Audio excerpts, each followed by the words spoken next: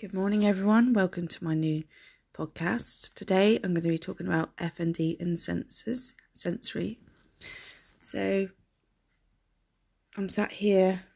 It's a Saturday morning. It's very quiet, and all I can hear is the clocks ticking in my front room.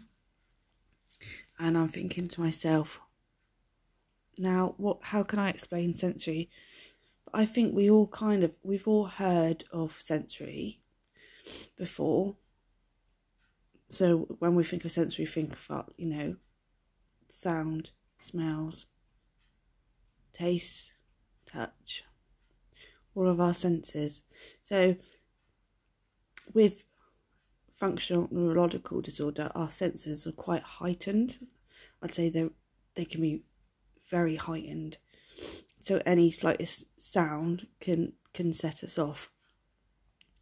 I'll give you an example. So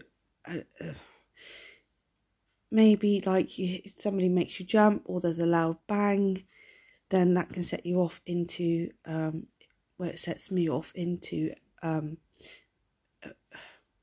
can set me off into a seizure, or I can start ticking and having involuntary movements. Even the sound of somebody eating, I expect everybody gets this experience as well. Nobody likes it's just that a little bit of cringe as well. And the cold, with the feeling of we're very sensitive to temperature changes. So if it gets too hot, that can set off a seizure. Not everybody, obviously not everybody has seizures. But with the cold as well, I think you tend to shiver, and then if you shiver too hard and you're quite sensitive to the cold, that can also set you off. Or it certainly sets me off. But yeah, so with the sensories, we're learning about our triggers, and with FND, this is how we learn to live with our FND. Is we learn to work out what triggers our symptoms. So this is really important for everybody with FND, is to learn the triggers. So we'll talk a little bit about triggers as well. So obviously, like sensory is definitely a trigger for FND. Not meaning that it starts it, but it will obviously affect our symptoms in quite a severe way.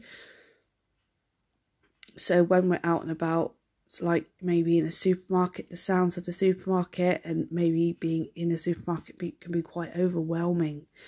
I'm going to mention autism here because I have an autistic son, and for years and years and years, obviously, I wasn't really sensory until I had my FND. But I've worked out why he's had all the going to the supermarkets, and he's really struggled with the supermarkets all these years because of his senses, and he's really hypersensitive to sound. And all the meltdowns and stuff, and you can really understand that with FND, is that you become it makes you feel kind of claustrophobic.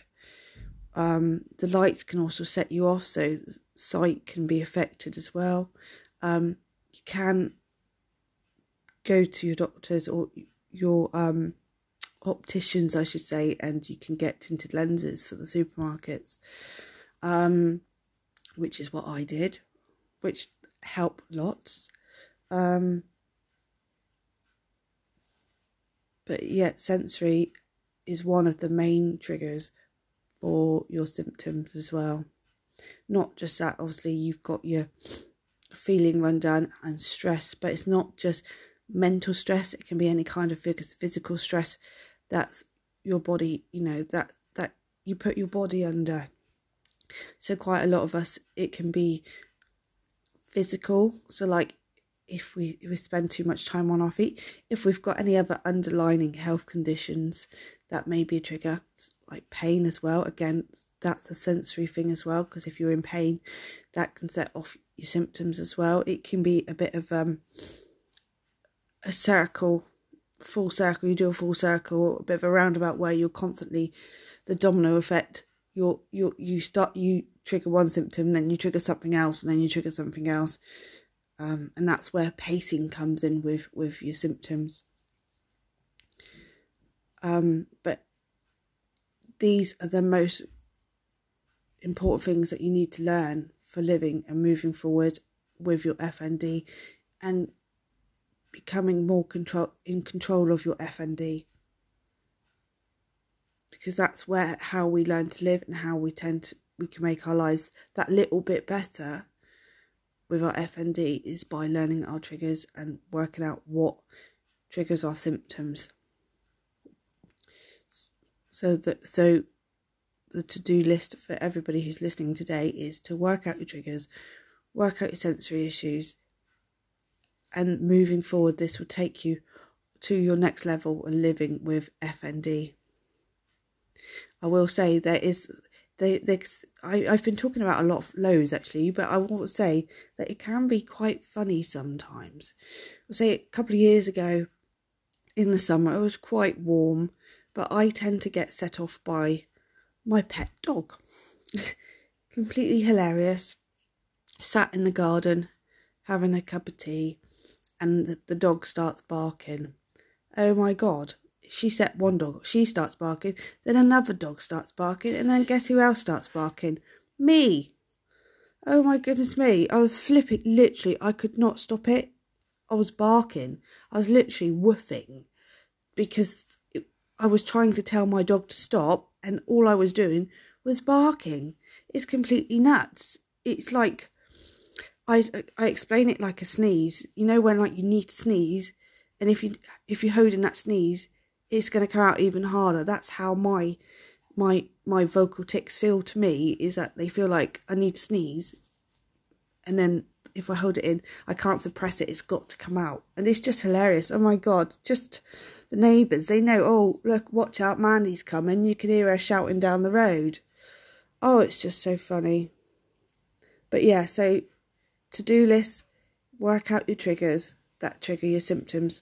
Work out your triggers that triggers your symptoms. Proper tongue twister that, ain't it?